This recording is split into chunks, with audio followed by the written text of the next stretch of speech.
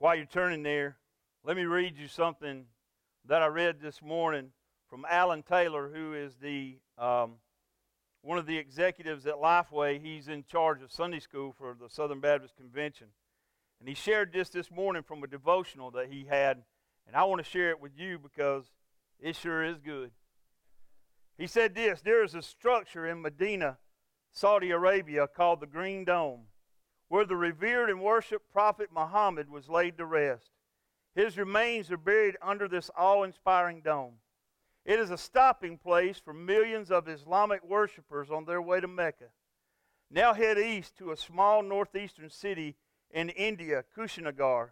There you can find the tomb of the Buddha, the founder of a religious system followed by 488 million people around the world. His ashes and relics remain there. Confucius is buried in Kufa, China, and L. Ron Hubbard, the founder of Scientology, had his body cremated and scattered in the Pacific Ocean. But there is one, and only one, empty tomb. And today is the day we celebrate this earth-quaking reality. He's not there. Amen.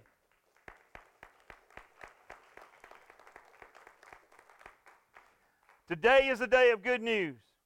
If you, in the evenings, if you do as I do in the evenings, I sit sometimes and I watch an evening newscast. And for 30 minutes, someone sits and reads the news of the day and tells it and explains it. And for about the first 27 minutes, they talk about fires, they talk about floods, they talk about tornadoes, they talk about hurricanes, they talk about wars, they talk about killings, they talk about all of these horrible things that go on throughout the world. And then for the last 3 minutes, they go to break and they come back with a real good feel-good story. Someone who has overcome great adversity to accomplish something. A child or someone in our community or in the surrounding community where they are who has, up against all odds, done something amazing. And so they leave you in those last 3 minutes feeling good about yourself and feeling good about the world and thinking and hoping that maybe, in spite of all the bad news, you might tune in again tomorrow. And so that's the way of the world. But I want to tell you that today is a day of complete good news. The day that we celebrate today, the day of Christ's resurrection. Because without this resurrection, without the resurrection of Jesus Christ, there would be absolutely no good news to share in the world whatsoever. When we use the term that we're sharing the gospel actually means good news. The good news of the birth, life, death, burial, and resurrection of Jesus Christ. We come to a point here this morning in Luke chapter 24. We'll read in just a moment. But to set the stage for those scriptures, there's been some events that have happened. Jesus had met with his disciples in a place called the Upper Room to share the Passover meal with them. And after before they break bread and before they share together, Jesus makes some promises to these men. The first promise he makes that we can find in John chapter 14 is this. Jesus said, I am going away. I'm about to leave you. But guess what? I'm not leaving you without a purpose. Everything that Jesus ever did was an intentional, purposeful event. And his leaving, he says, I want you to know and understand that I'm leaving, but I am going to prepare a place for you. A place called heaven. And you have a home there. You have a dwelling place there in my Father's house. And then he gave them the great hope of a comforter who was going to come. God the Holy Spirit was going to come after the resurrection of Christ and after the ascension. The Holy Spirit would come, and Jesus promised his disciples these things would happen. After this, we see the betrayal by Judas. And then Jesus is taken, and he is put on trial before Pilate. And from there, the hall of Pilate, he walks the way of sorrow, the Via Dolorosa, to his crucifixion at a place called Calvary. And on that cross at Calvary, he utters 7 phrases that we know, beginning with the first phrase that we talked about a few weeks ago, forgive them, Father, for they know not what they do. And ending by saying to God and saying to all humanity, it is finished. And then finally saying, Father, into your hand I commit my spirit. So we see those, and then in our first verse this morning, we see the great despair of everyone who was coming to the tomb that day. So let's read these verses together, beginning in verse number 1 in chapter 24. It says this, But on the first day of the week, at early dawn, they went up to the tomb, taking the spices they had prepared. And they found the stone rolled away from the tomb. But when they went in, they did not find the body of the Lord Jesus. While they were perplexed about this, behold, 2 men stood by them in dazzling apparel. And as they were frightened and bowed their faces to the ground, the men said to them, Why do you seek the living among the dead? He is not here, but has risen. Remember how he said to you while he was still in Galilee, that the Son of Man must be delivered unto the hands of sinful men and be crucified, and on the 3rd day rise. And they remembered his words. And returning from the tomb, they told all these things to the 11 and to all the rest. Now it was Mary Magdalene and Joanna and Mary, the mother of James, and the other women with them who told these things to the apostles. But these words seemed to them an idle tale, and they did not believe them. But Peter rose and ran to the tomb. Stooping and looking in, he saw the linen cloths by themselves, and he went home marveling at what had happened. All these events have taken place, but then all of a sudden comes the resurrection of our Lord and Savior, Jesus Christ. The greatest moment in all of history happens here in these scriptures that we read. I want to tell you, it was great news that morning, and it's even better news this morning. It was great news that these ladies rushed out to go and to tell the disciples who were left and to proclaim and exclaim to them, Jesus is not there in the tomb. The angels have told us that he is risen and that he is not dead. What power it took to raise Jesus from the dead. As I was reading these verses and I'm reading about the power there of the resurrection, my mind goes back to the question that the Pharisees asked Jesus as he's teaching with an authority that no one's ever heard, and as he's performing miracles that no one has ever seen. The Pharisees come to him and they say, by what power and what authority do you do these things and say these things? And Jesus answers them, but I imagine in Jesus' mind he's thinking, boys, y'all ain't seen power and authority yet. Wait till Easter morning. Wait till Easter morning and you'll see it. Because Jesus knew the power of the resurrection, and he knew that the power of the resurrection is an almighty power. These ladies are walking to the tomb there where Jesus has been laid, and I can imagine the conversation that they're having as they're going and approaching that tomb. Probably among them they're saying, there's a great stone there, and all of us together can't move that stone. Who is going to roll the stone away from us? They knew that at the burial of Christ, the religious leaders had gone and asked Pilate to put armed guards there at the tomb. They put soldiers there.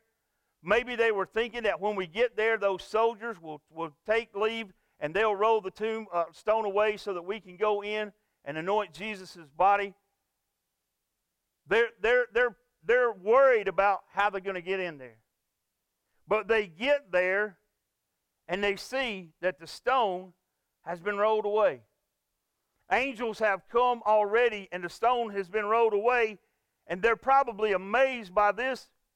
But then they look and they see that the body of Christ is gone, and they realize that something even greater has happened.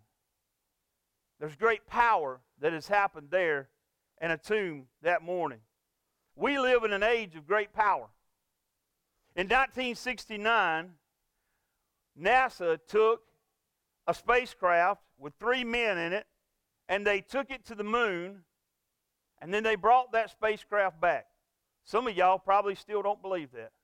Think it was filmed in Arizona somewhere. You're those flat earther people also. But here's the amazing thing about that.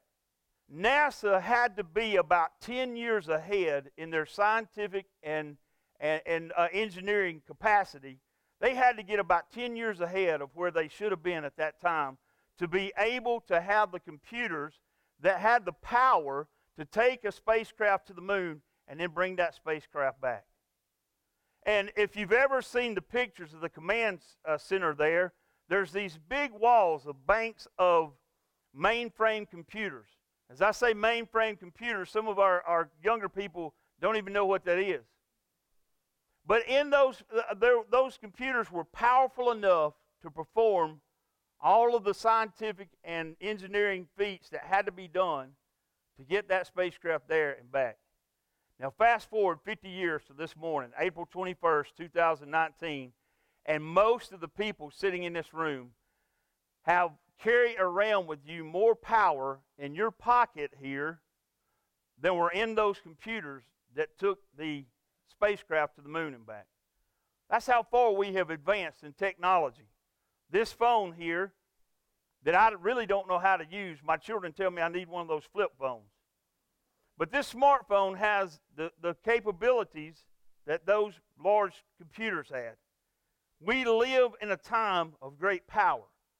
Think about how travel has changed over the last 100 years. Our grandparents or your grandparents maybe had an old Model A or Model T that they had to go out and take a crank to the front of it and crank it and then get in. And now Tesla and Google are working on cars that have nobody in them. They're driverless cars. I've yet to understand the concept. The car has no driver. I don't know where it's going, but it doesn't have anybody in it. I don't know what the purpose is. But we're working on technology that allows us to go that advanced. 100 years ago, the Wright brothers took an old airplane, the first airplane ever, and they flew it maybe from this pulpit, maybe to the distance of the gazebo downtown, and it was the greatest feat that had ever happened in the world. Today, some of you can go to Atlanta and get on an airplane and fly all the way to Seattle or San Francisco or New York and never have to get off and have a connecting flight. That's how far along we have come. Think about the power of knowledge that has been accomplished in some of your lifetimes, the medical breakthroughs that have happened. No longer do we worry about things like polio and smallpox. They've been eradicated. We live in a time where you can have a heart transplant even. I remember Bree and I went to dinner with a man and his wife one evening, and we were sitting there, and just out of the blue, he looked at us and said, "I have a new heart." And I thought, well, I thought you've been a Christian for a long time. And he said, "No, I've had a heart transplant. And I'm still sitting there waiting on the punchline." And he said, no, I was one of the first 50 people to ever have a heart transplant. And I thought, wow, I'm sitting here with a medical marvel. But you think about how far we've come, the power that we have. In 1919, the average lifespan in America was 52 years. Today in America, the average lifespan has grown to be 79 years. We've converted from coal and steam to harnessing the destructive force of nuclear power to light our cities. But with all this power and all these things that we see, the resurrection power is still the greatest power that has ever been on this earth. The power that raised the Lord Jesus Christ from the grave is the power to restore life. The power that restored life to the Lord Jesus Christ on that first Easter morning is the power that still restores life to you and I here this morning. I have witnessed great miracles in my life. I have witnessed physical miracles. I have witnessed other miracles that I have seen in my life. But still today I sat and talked to a church member this week. And we talked about how still the greatest miracle that happens around the world every day. It's the power that the Holy Spirit has to come in and to transform a life and to give us new life and to make us born again. It's still the greatest miracle and power that ever happens in this world. They went there to anoint the body of Jesus, but they could not find the body of Jesus. As I relate that to my life and to the new birth that I have experienced, if you're looking, if someone is looking for my sins this morning, those sins are not there anymore. God has forgiven me of those sins, past, present, and future. And the psalmist wrote one day and said that my sins are as far as the east is from the west. That's the power that only comes from God Almighty. And Jesus, these ladies are finding out, and the disciples are finding out, that the power of the resurrection is also an amazing power. Now think about the two words that are used to describe these ladies, these women who go into this tomb and find it empty. Think about the words that are used. They're called perplexed, and they're also called afraid. Now, these are natural human emotions. They walk into a tomb expecting to find Jesus, and they find two men who are sitting there. The Bible describes them as being in dazzling apparel. They're angels that are sitting there waiting on these ladies to get there. They're perplexed. They see this and they're confused. They were expecting to see Jesus, and they see these two angels, and all of these things just really take over them and their emotions. And then it describes them as they come into the presence of these angels, they're afraid. They see these heavenly beings, and they are afraid of what is going on here. You know what? The resurrection has the power to calm all the fears that I have in this life. The resurrection of the Lord Jesus Christ has the power to calm my emotions and to calm my fears and to calm my worries and to take me and to give me a peace that passeth all understanding. But more than that, because of the resurrection of the Lord Jesus Christ, my soul could be saved. And I could know the forgiveness and the hope of the Lord Jesus Christ. Because you see, there is no hope apart from the resurrection. The Apostle Paul, in speaking to the church at Corinth, said to them in 1 Corinthians, he said, if Christ has not been raised, then our preaching is in vain and your faith is in vain. If Jesus has not risen from the dead, if he is not a risen Savior, then everything that we're doing here this morning is in vain.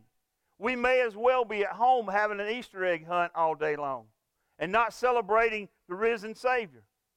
But because we have the evidence of the Scripture and the evidence of over 500 people who saw Jesus physically after his resurrection, we know that this morning that what we do is not in vain, but what we do is we come here this morning to worship him and to praise him and to adore him, because he is the only one who had this power. Look at the power of Jesus here. We see, first of all, we see his power to save. We see his life. Jesus had the perfection needed to save our souls. You see, God has a standard, and God's standard is perfection. And God is the only one who can meet that standard. He knew that he created a human race that could never attain that perfection and that standard that he had. But even before he created the heavens and the earth and he created Adam and Eve, he had a plan to bring us into his perfection. He had a plan to send God the Son, Jesus Christ, into this world to live a sinless, perfect life and to be our perfection for us. And he did this through his death. He was the payment that we needed to save ourselves. We call it the atonement. He took my debt and he atoned for it and he settled it. We use a word called redeemed. I'm redeemed. When I was a kid, we sang out of the old hymnal, I have been, and then the men would go real, I have been. I'm not going to sing the whole song. That's your Easter blessing, is that I'm not going to sing the whole song. But they would sing, I have been redeemed. And I think about that sometimes. The word redeemed means exchanged. When I was a kid, it was before it was real easy for Coca-Cola to put their soft drinks into aluminum cans. They still use old tin cans back then. That's how old I am. So they still manufactured most of the Cokes that we got were in glass bottles. Some of y'all are old enough to remember that. And I can remember when I was a boy, you could go around and pick up those Coca-Cola bottles that people threw out. And when I was real young, you got 3 cents a piece for them. And then when I got a little bit older, I got rich because they give you 5 cents for them. You could get all those bottles, and I'd get as many as I could, and I would go into the Jitney Jungle or Lively's, and I would bring those bottles back, and I'd get 5 cents for every bottle that I would get. I've made as much as $1 bringing back Coca-Cola bottles that other people didn't want. And I was rich. I thought and what they would do, I would bring that old dirty bottle back, and they would put it in cases, and then the Coke man would come, and he would get those cases of empty bottles, and they would take them back to one of their distributing places where they bottled the Coca-Cola, and they would put them into a place where they would take and they would steam those bottles, and they would wash those bottles, and they would purify those bottles again. And when that old dirty Coke bottle, it came through and it went through that process, guess what? When it came out on the other side, it was pure. And you know what they did with it then? They filled it with Coca-Cola again. And it was good again. You know what? One day God took this old dirty, filthy life. God took this old dirty, filthy soul. And He took it, and as only as He can, as only He had the power to do, He took it, and I asked for forgiveness of my sins, and He immediately forgave me of those sins, and He took me, and He cleaned me, and He purified me, and somewhere in that process, He filled me with the Holy Spirit, and I got out on the other side, and guess what? I was redeemed. I may not be worth a whole lot to anybody here in this life, but when God the Father looks at me, He doesn't look at me. He doesn't see Michael Ingram anymore. He looks at me, and because I have the forgiveness of my sins, He looks and He sees God the Son, Jesus Christ. And He sees the exchange. Jesus took my sins and went to a cross. Jesus took my sins and was hung and bled and died. He took my sins. And when I handed Him my sins, He looked and He handed me His righteousness. He handed that's the greatest exchange that you'll ever get. I could have found 1,000,000 Coca-Cola bottles and took them and exchanged them. It wasn't as good as that. It's the greatest opportunity in exchange that happens in this world today. And it is only through the resurrection of Jesus Christ that we see the power to save. Now these ladies went in to this tomb, and they found these 2 angels sitting there. Now it's significant. It's significant that they found 2 angels there. These are Jewish people, and under the Jewish law, for something to be valid, if you only have 1 witness, you can't go to court because 1 witness is not valid. You have to have 2 witnesses in a Jewish legal system for what you say to be valid. So it's very important as they walk in and these 2 angels see them coming in, these ladies know that because there are 2 angels there and they tell them this story, they know that they can take it to the bank. They know that it's valid. And these 2 angels say these words to them that still ring in our ears today when they say, "Why do you seek the living among the dead?" In other words, the angels are saying to them, don't you remember what Jesus said to you while He was with you in Galilee? He told you, I have to go and be delivered into the hands of sinful men, and they're going to kill me, but on the 3rd day, I will rise again. Jesus was physically raised from the grave. We are all spiritually dead. According to Ephesians chapter 2 and verse 1, Paul writes to this church and says, you were dead in trespasses and sins. I've been born 2 times. On March 20th, 1966, at Lackland Air Force Base, San Antonio, Texas, I was physically born into this world. I was born into and placed in my mother's arms, and I took my first breath of physical life. But guess what I was? Even as a cute little cuddly baby, I was spiritually dead. Even as I was born into a world, and I was born into a sinful world, and because of the sin of Adam, I was placed into a world where there was a curse of sin on all of us. And it was not that day when I was born, they didn't record my birth in heaven that day. They didn't write down Michael Ingram, I don't know, 6 pounds, 8 ounces, whatever I was, 18 inches long or however. They didn't write all that down on a board in heaven and celebrate it. But here's what happened. There was a day when the Holy Spirit came and spoke to my life and spoke into my heart and pointed me to Jesus and said, Jesus is the absolute only way for you to be forgiven of your sins. Jesus Christ is the only one who can deliver you from this burden of sin that you have. And on that day, I asked for forgiveness of my sins, and I asked Jesus to be the Lord of my life, and I promised Him that I would follow Him for the rest of my life. And on that day, somewhere in heaven, in the Lamb's Book of Life, they wrote down Michael Ingram, and they wrote the date, and guess what? No one can blot that name out. It's there. That's the day that they wrote my name down in heaven, is the day that I was spiritually born again. Everyone who comes to Christ can be made alive. It is a whosoever gospel. John 3:16 said, for whosoever will. No one, let me tell you, nobody, there's no one alive who's too difficult for Jesus. When all across the world this morning, as people are standing and preaching and proclaiming the gospel of Jesus Christ, there are people sitting on pews and they're thinking in their mind, well, preacher, you don't know what I've done. You don't know what I've done. If you know everything there was to know about me, if you knew everything that God knows about me, you'd all get up and walk out right now. If I knew everything that God knows about you, I'd hit that back door running. But guess what? He's forgiven us. We have forgiveness through the Lord Jesus Christ. And because of that, I can tell you this morning, there is no one here who's too difficult for God to save. Hebrews 7:25 says this, that He is able to save to the uttermost.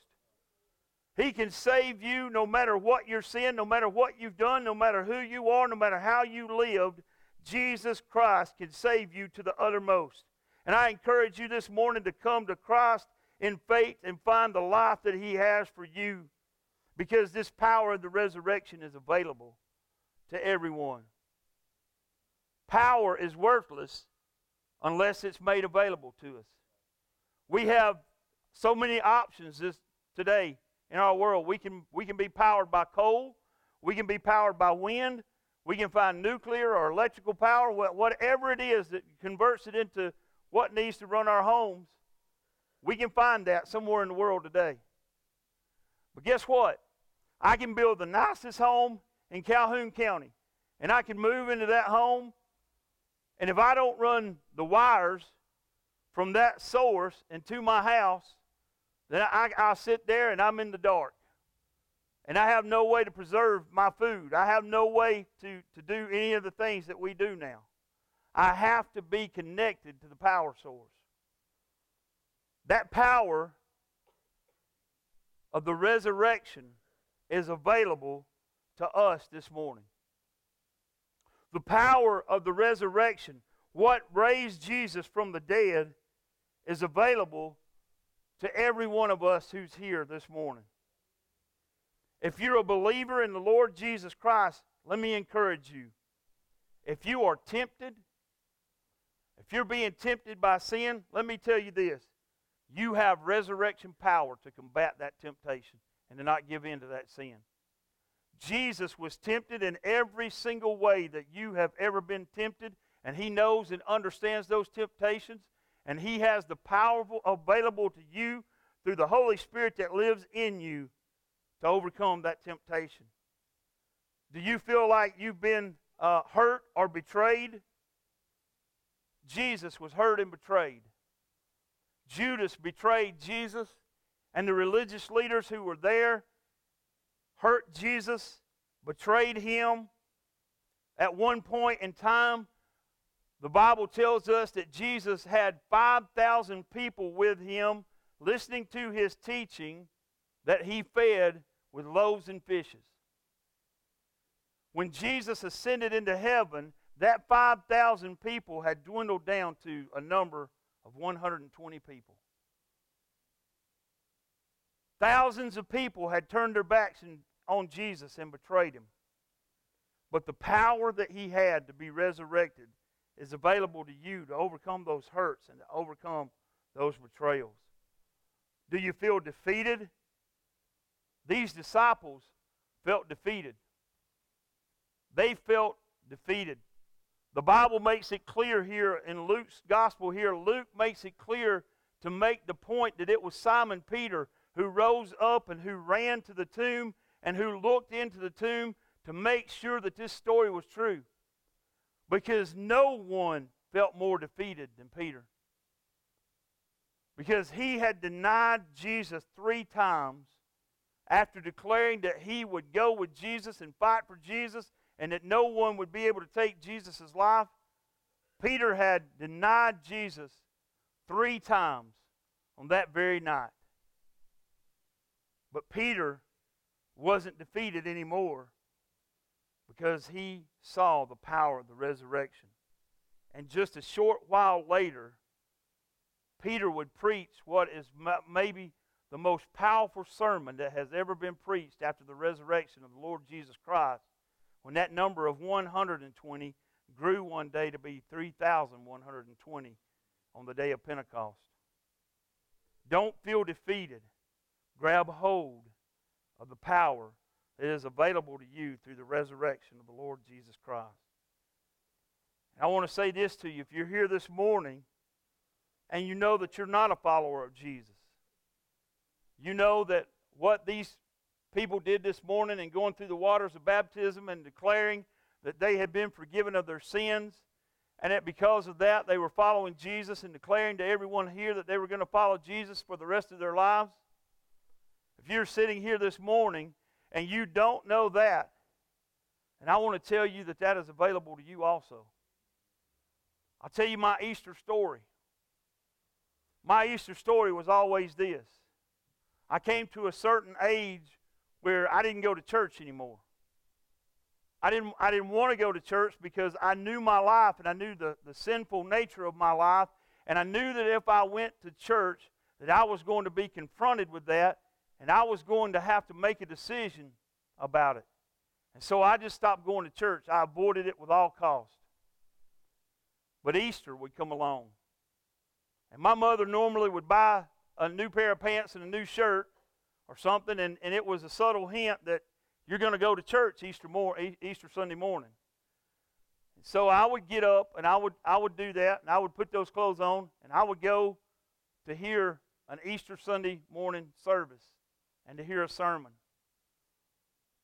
And Easter after Easter after Easter, I would stand and someone would give an invitation, and my sins would be revealed to me by the Holy Spirit, and I would be convicted of those sins, and I would grab hold of a pew, and I would squeeze that pew as hard as I could.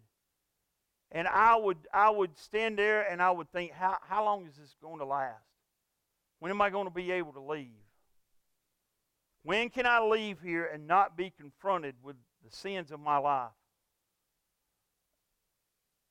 And let me tell you, it's only because of the prayers of people who knew me, people who my parents had praying for me, that God was merciful enough to me to allow me one evening to say, God, I can't do this anymore. I didn't have to be at church to be confronted with my sins, because God came into the room where I was and confronted me there and showed me and let me know that I had an opportunity there and I had a choice I had to make. And on that evening, I decided that it was not too late for me to follow Jesus. And it was not too late for me to come to a place where I could know forgiveness of my sins. And I had not sinned too much, and I had not sinned too great to come to a place where I could know complete forgiveness from the Lord Jesus Christ for every sin that I had ever committed. You see, when I would stand there and I would hold on to that pew, there'd be this voice. There'd be this voice that would say to me, you don't have to do this today. You'll live to be an old man. You've got plenty of time. You can do this some other time. You can do this later. Or there'd be this voice that would say to me, you can't live that life. There's no way that you can live that life that those preachers are talking about. You can't live for Jesus. You know what I didn't understand then, and what I wish I had known then was, it wasn't about me. It wasn't about me. It wasn't about my works or how good I could be. It was completely about what Jesus had done for me on the cross at Calvary. It was completely about what His being resurrected from the dead. It was completely about what Jesus had done and not what I had the power to do, because the resurrection of Jesus gave me the power through the Holy Spirit to live the way that I should live and to desire to live that way. So as we go into this time of worship, and as we go into this time of reflection, and we go into this time of invitation, I want you to know that every excuse that the devil is about to give you this morning is a lie. Jesus said this about the devil. He said he is a liar, and not only is he a liar, he is the father of all lies. And if you're here this morning and you don't know Christ, and you don't know the power of the resurrection, you don't know forgiveness of your sins, you're about to be lied to during this invitation. Don't buy that lie. Let go and allow Jesus to forgive you of your sins. Let go and know the forgiveness. Because I can tell you, on that evening, when I gave my life to Christ, when I surrendered and I asked for forgiveness of my sins, it was the first time that I could remember in years that I could lie down and put my head on a pillow and not feel guilt and shame about what I had done that day or what I had done that weekend or who I had wronged or what had happened. I went to bed for the first time understanding peace that surpasses all understanding. And I'm going to tell you something, I would not trade it for anything in this world. It's the peace that you can have in your heart for knowing Jesus. I have not been perfect since that evening. I won't be perfect today. I wasn't perfect yesterday. I wasn't perfect this past week. But in God's sight, God sees the forgiveness that Jesus gave to me. And that is what holds me in His hand. Darren's coming this morning to lead us in a time of worship, a time of praise, a time of reflection, but most importantly, a time where you can decide, what will you do with Jesus? Before Jesus went to the cross, Pilate asked the crowd there, what will you have me do with this man Jesus? And the crowd shouted out, crucify him, crucify him. And they took him from there, and he was crucified. This morning what I realized is every time I stood in that pew and I grasped hold of that pew and I refused to surrender to the Lord Jesus Christ, what I was really saying in my heart was crucify him. Crucify him. Take him away from me and crucify him. This morning, I'm glad that one day I let go and I said, give me Jesus. This morning, if you're here and you need to do that, there's no greater time. Where you're standing in a pew here in just a moment, to say to God, God, I need forgiveness of my sins. And I know that Jesus lived a perfect sinless life, went to a cross for me, died for me, and 3 days later was resurrected for me. God, I want to accept that today. I want to make Jesus the Lord and Savior of my life and know what it is to have forgiveness of sin. Right where you are this morning, you can do that very thing. Would you stand?